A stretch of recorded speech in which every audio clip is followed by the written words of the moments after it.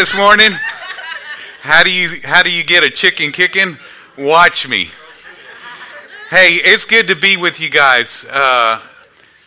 This morning, I don't want to waste any time. I want to jump into the message. We've been in a series, and if you've been following and tracking with us, we've actually been a series. We've been in a couple of series since the beginning of the year, but we're going to be in a series of series throughout the year, and our intent is to discover what it means to become a fully committed disciple.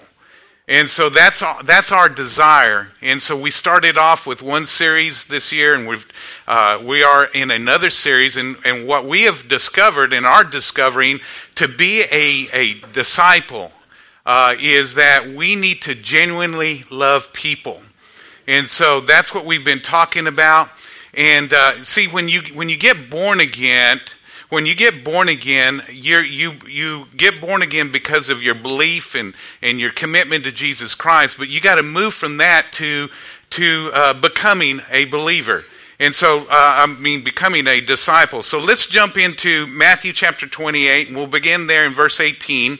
And if you've been with us, you know that this has been our text, and it's this. And it says, Jesus came to them and said, "All authority in heaven and earth has been given to me. Therefore, go make disciples." And again, I made this statement, believing is different than becoming. And so we come into a relationship, a personal relationship through our believing. But once we do that, we've got to start becoming, and we need to be made a disciple. And it goes on to say that we have the responsibility to not only become a disciple, but be making disciples of all nations, baptizing them in the name of the Father, the Son, and the Holy Spirit. And it goes on to say, teach these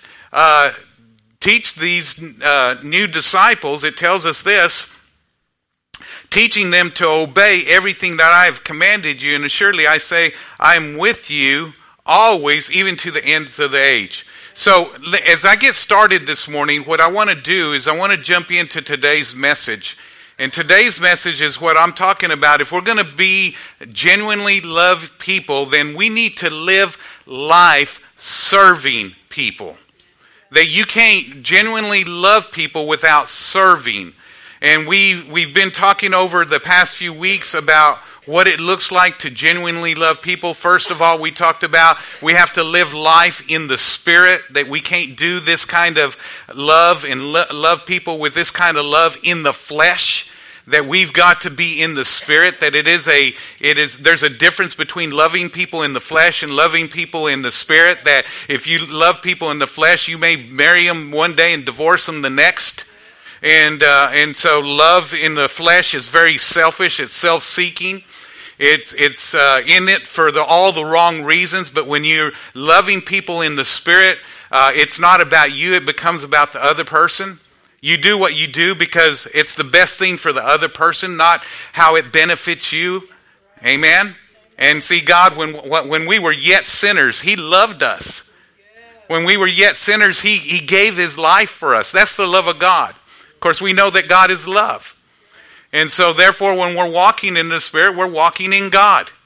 We're walking in the power of God, the ability of God to be able to love the unlovely. Amen. And I know that some of you are having a difficult time loving people around you. Maybe the one that you're married to. My wife has that difficulty from time to time. She does. And, yeah, that's okay. But God began to deal with me months back, actually years back. He dealt with me about my motive behind ministry. Years and years and years ago, he challenged me and he confronted me and dealt with me about my motive behind ministry. I was doing ministry because of a call on my life. I was doing ministry because of the giftings on my life, to be able to express those giftings. And he brought me to a point of decision to quit doing ministry because of the call, quit doing ministry because of the gifts, but do ministry because I love people and I love God. That needs to be the motivation behind what I do. And it began to transform my life, but something God began to do a few years back is that he brought this scripture to my attention that began to rock my world even more so. And still is to this day. There's something in the scripture that I've still yet to capture, that I'm asking God to reveal. And hopefully today that all of us, that God will even unveil more. Because the love of God, again, God's love, so it's beyond our comprehension in the flesh. And so we're going to always, I believe, going to be growing in it. Growing in the love of God. But notice in this scripture, in John's Gospel, John chapter 13, verse 34, it says this, "A new commandment I give you," this is Jesus speaking. So this is not a suggestion. It's not something that he's saying that's optional. He's saying this is a commandment. This is what I'm commanding you to do. This is how, in essence, how you're to live your life. This is what you do. It's who you are and it's what you do. It's not optional. This needs to be how you live your life. "A new commandment I give you, that you love one another." Okay, that's good. I think we all, in many of our thinking, we think, okay, I can love one another. But can I tell you, all of us have a different idea of what that looks like. And our definition of love differs. You love pizza. You love your sleep. You love your dog. And then I love my wife. Okay, well, how's that look? You know what I'm talking about? And so we all have different definitions. And God, this week, I just saw this it's just like, bam, it just hit me. Not only does it say love one another, but it goes on to say, as I have loved you. You love one another, but you love on the level that I have loved you with. And a few years back, God began to deal with me about my love and how I'm living my love life towards one another. And it goes on to say this. It says that you love one another. Let's go on to the next one. "By this, all will know that you are my disciples." He said, there's going to be something different about the level of love that you're expressing towards one another that's different than the world. And I begin to look around at the love that people are expressing toward one another. And I saw in my own life, in the lives of most people that I know, that their love wasn't any different than those that don't know Jesus. That the love that they express, those that don't know Jesus, that they express towards their own friends and their own family, and that it wasn't much different than mine or anybody else's. And God began to challenge me that I needed to love on a whole nother level. And so I began to make some changes with God helping me. One thing that changed in my life is I determined that if I'm going to love with the love that Jesus loves, is that I'm going to be high relational. Because Jesus was high relational. He made it all about people and not about him. And he did that. And I'm here to tell you that if we're going to really love on the level that he wants us to love on, then we're going to have to serve people like crazy. Because Jesus was a servant. The love of God expressed through Jesus was expressed through serving people. He didn't come to be served.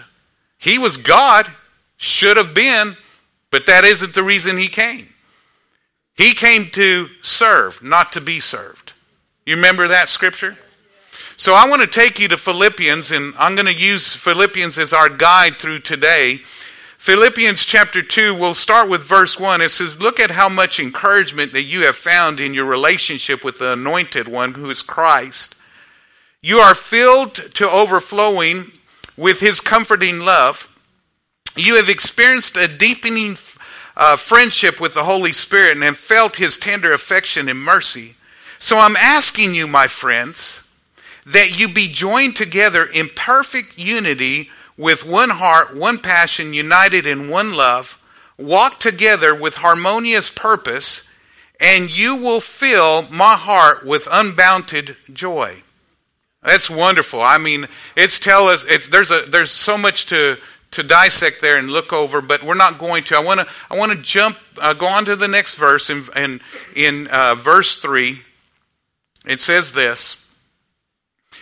It says, "In whatever you do, don't let selfishness or pride be your guide. Be humble and honor others more than yourselves. Don't be interested only in your own life, but care about the lives of others too. In your life together, think the way that Christ thought. Have the same," other translation says it this way, have the attitude that Christ had. What attitude did he have? That he didn't come to be served, but to serve. What attitude did he have? He came to give his life for others, that this wasn't about him, it's about others. Let's have this mindset in us.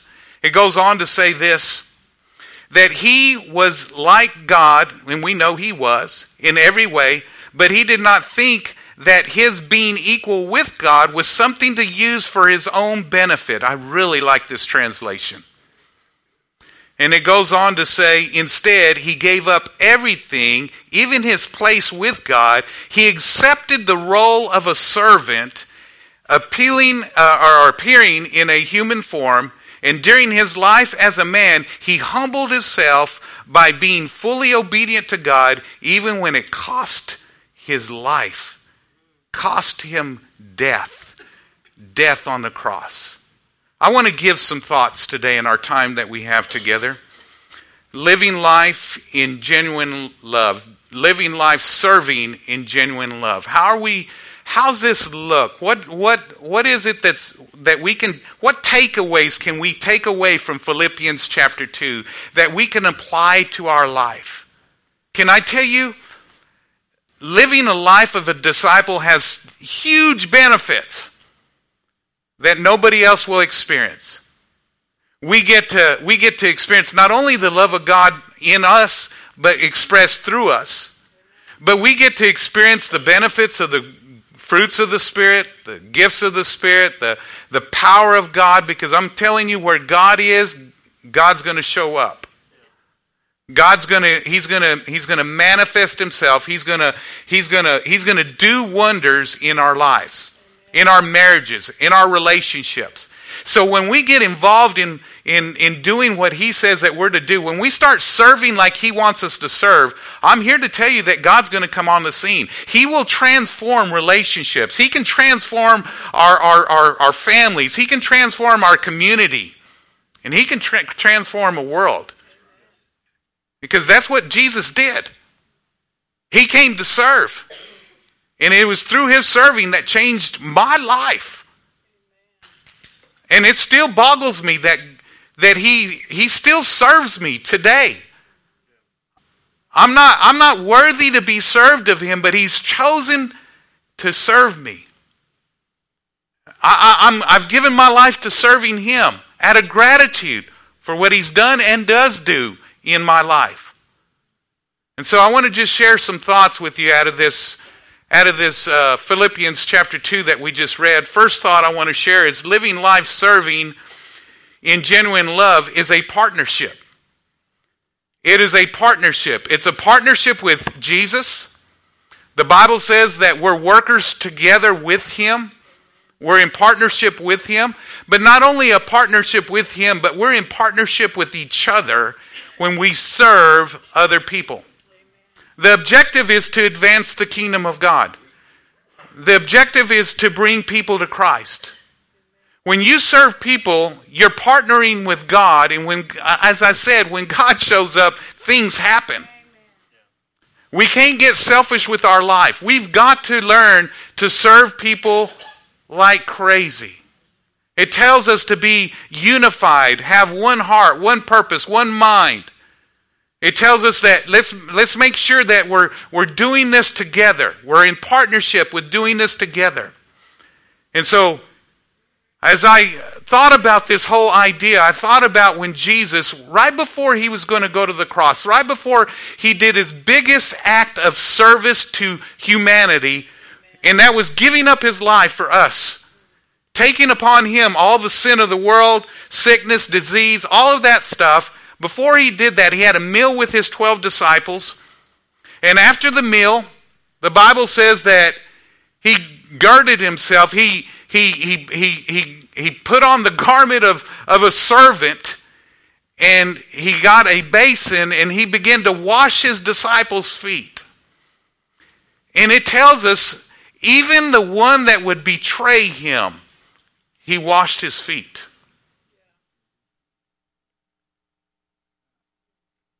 Even the one that he knew that was going to give him up to death, Jesus knew beforehand, before he washed his feet, before he served him, he did it anyway. Why? Because it wasn't about him. He was in partnership with God. As I thought about this, I thought about one of the statements that Jesus made in that passage, and he was telling Peter, or was telling them all, what he was doing, and Peter, he's a funny guy. It's like Peter says, don't just wash my feet then, just wash me all, And so anyway, I'm not going to get into all that, but I want you to look at verse 8. Peter said to him, you shall never wash my feet. And Jesus said to him, if I do not wash you, you have no part with me. And what Jesus was saying here, if I don't wash your feet, you have no partnership with me. That this is a partnership. Because the reason I'm here is to serve. As a matter of fact, we go on and we read in verse 14 that he says, I did this as an example. If I then, your Lord and teacher, have washed your feet, you also ought to wash one another's feet. For I have given you an example that you should do as I have done to you. Most assuredly, I say to you, a servant is not greater than his master, nor is he who is sent greater than he who sent him. If you know these things, blessed are you if you do them. Isn't that amazing? Let me share a couple of thoughts with you, okay? There's a couple of thoughts that I want to share with you that I believe that Jesus showed us and that he wants us to capture. The first thought I want to share with you is this, is that we're to be the culture that we want to create. If we want a culture of servanthood, if we want a culture where we want people serving and making an impact with our life, a culture that's going to reflect Jesus through our life, then we're going to have to be that culture. He says, I've given you this an example that you are to follow. Why? Because that's the culture I want to create, a culture of serving. That we're to serve people. The second thought I want to give you here is this, is that we're to sow seeds for the harvest that we want. Years ago, I began to plant seeds that I'm harvesting now through our dream team, through those that serve in our leading our small groups. I began to, this is something that God gave me, is that if you want servants, if you want leaders, you're going to have to sow into servants and you're going to have to sow into leaders. And so I'm doing this all the time. We just had our EXO marriage conference, had a great conference, and after our conference, you know what I did is I rolled up my sleeves and I began to do like the rest of our team and just pick up and help. I do that all the time. And now we've got people in our church that can do it, and they do great. And I was thinking about all the different servants that we have in our church, and we do that all the time. And I don't have to do it, but I choose to get in there and be a part of creating the culture that we want here. And it's not a struggle for our people to serve, because it's a culture. It's who we are. And in your home, if you want to make an impact in your home, then you're going to have to set the pace as a leader, husband, wife, parents. You're going to have to set the pace and serve so that it becomes a culture.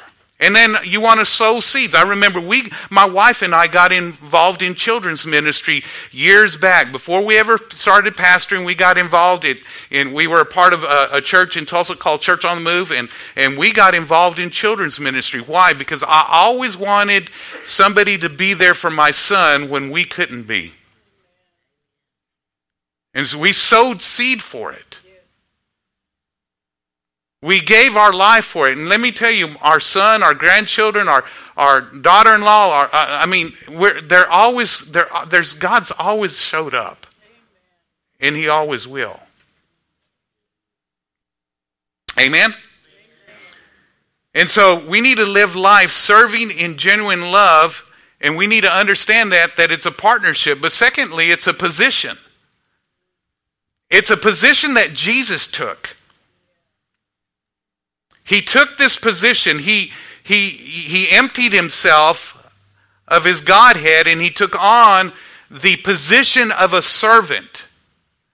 And the thing that as I looked at this, many people think of this as being an insignificant position. I remember years ago, right after I got saved, God radically changed my life. Like radically changed my life. Supernaturally delivered me from alcohol and drugs and nicotine, and just supernaturally did that. And I just got on fire, and God began to use me in the lives of people, and people coming to the Lord, people's lives being ministered to, and that type of thing. And I remember I was ushering at that time. By the way, I still usher.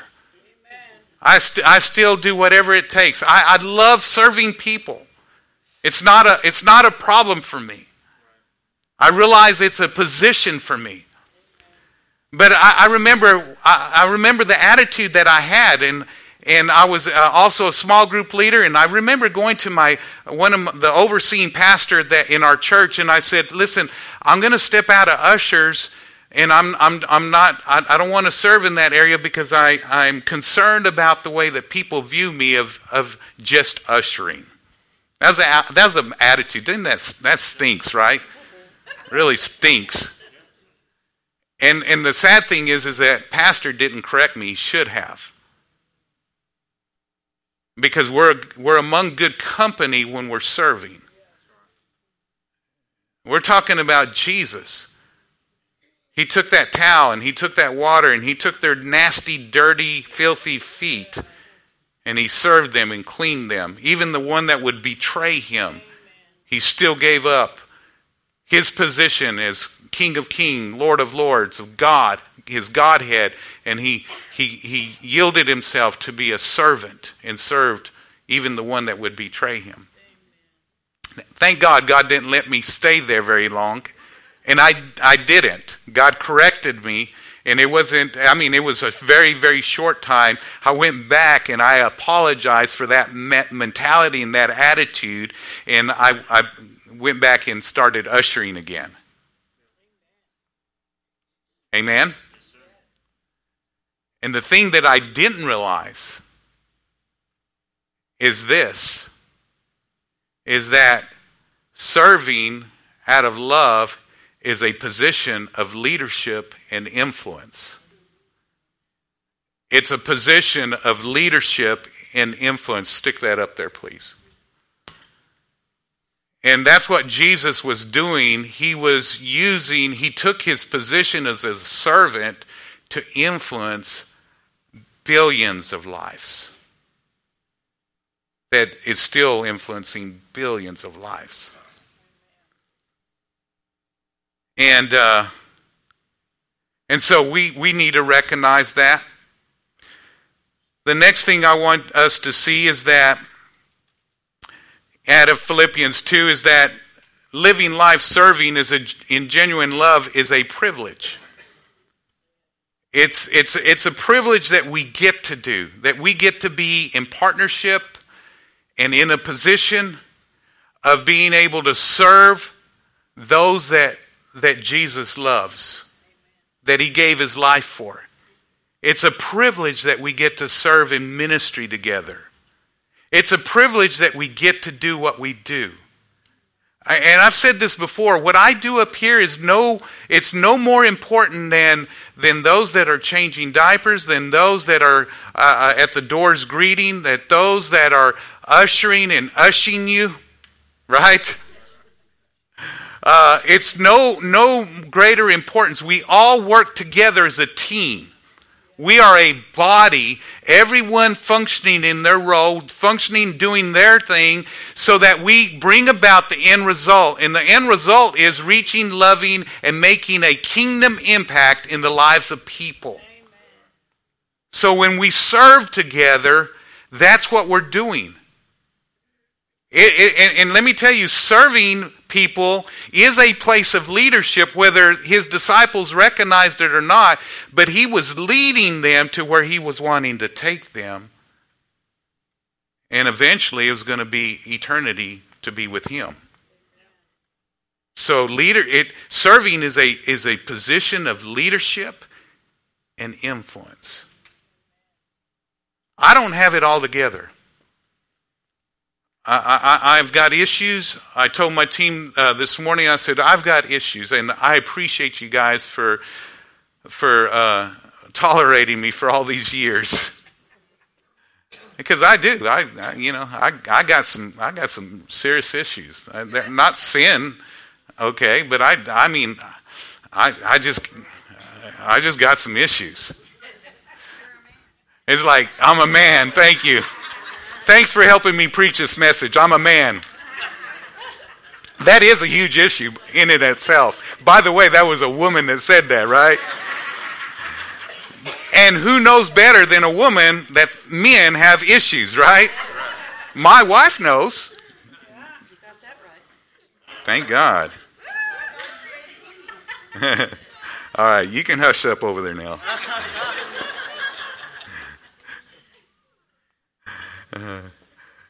But we need to understand that Jesus came to serve. The Bible says, "Who, for the joy that was set before him, for the joy that was set before him, he endured the cross." Amen? The Bible tells us that when we've done it to the least of these, we've done it unto him. Jesus takes it very personal whenever we serve people in his name, regardless of what we do. Why is it then that people struggle in their serving? Why is it that people maybe see it as a problem rather than a privilege?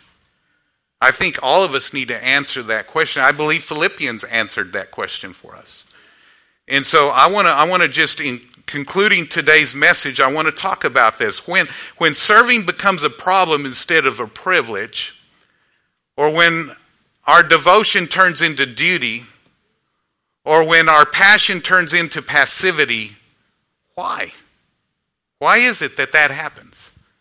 Well, I believe, first of all, we need to check some factors out. The first factor is a heart factor. I believe our heart disengages. And by the way, the Bible tells us that we are to not lose heart, that we are to do well. That we're not to lose heart in doing good. That we can disengage our heart. Tells us to guard our heart with all diligence, for out of it flows the issues of life. And so you see throughout Scripture the importance of guarding our hearts. And why is it that maybe it becomes a problem instead of a privilege in people's lives? I believe it's the focus of our heart. I think too many times we focus in on the wrong things. And whatever we're focused on is what gets our heart. But I'm going to tell you, there's only one thing that satisfies. And that's when we're doing God's will for our life.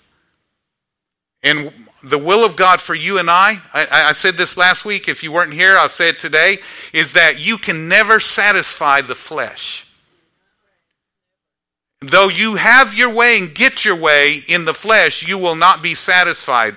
The only thing that's satisfied is when we're walking in the Spirit, when we're doing it God's way. Amen? The Bible says that when we walk in the Spirit, it produces life and peace. And so when we're walking in the flesh, it produces death. It's going to kill something. It's going to kill our peace, our fulfillment. It's going to kill all kinds of stuff in our life. So serving is a spiritual activity in our life when we do it with the right heart. Another reason why our heart gets disengaged is where we give. The Bible says where your treasure is, there your heart will be also. Now notice it doesn't say where your heart is, there your treasure will be. It's wherever you place your treasure, eventually your heart's going to show up. Where your treasure is, there your heart will be also. So you need to make sure that you're putting your resources, your finances in the things of God. Amen? Another reason for that disconnect in your heart is because of your prayers. What you pray for, you get a heart for. And that's just a fact. That's why I'm a praying person. And that's why I have a heart for you guys. That's why I have a heart for the lost. Every day of my life, I pray for the lost. Every day of my life, I'm praying for them. I'm praying for those that don't know Jesus Christ. And so I'm here representing those that have no representative here if I wasn't here. And that's those that are lost. That's why we're a church here. We're here to grow a life-giving church that reaches the lost, disciples the found, and equips the next generation. Amen? Are you capturing this? So need to keep your heart engaged. Secondly, is the second heart factor, or second factor is this. Go ahead and throw it up. Oh, it is up. So sorry. Forgive me. Is the hunger factor. Is the hunger factor. And what do I mean by that? What you hunger for will determine what you seek to fill your life with. What you hunger for, you will seek to fill your life with. I hunger for the things of God. I hunger to serve people. I hunger to make a difference in the lives of people. And so therefore I am intentionally serving people like crazy. I kid you not. Our worship team, I directly oversee them. And as a result, I'm always finding ways that I can serve them. I make sure that they have water sitting on their chairs. They don't have to go look for water. I make sure that their iPads are charged. I don't have to do that. I don't do it to be recognized by them. I do it because I want to serve them, because I love them. I appreciate them. I serve them. Amen. I do that. I just go out of my way to find ways that I can serve people. When I hear something, if I have it within my power, I'm going to try to do something.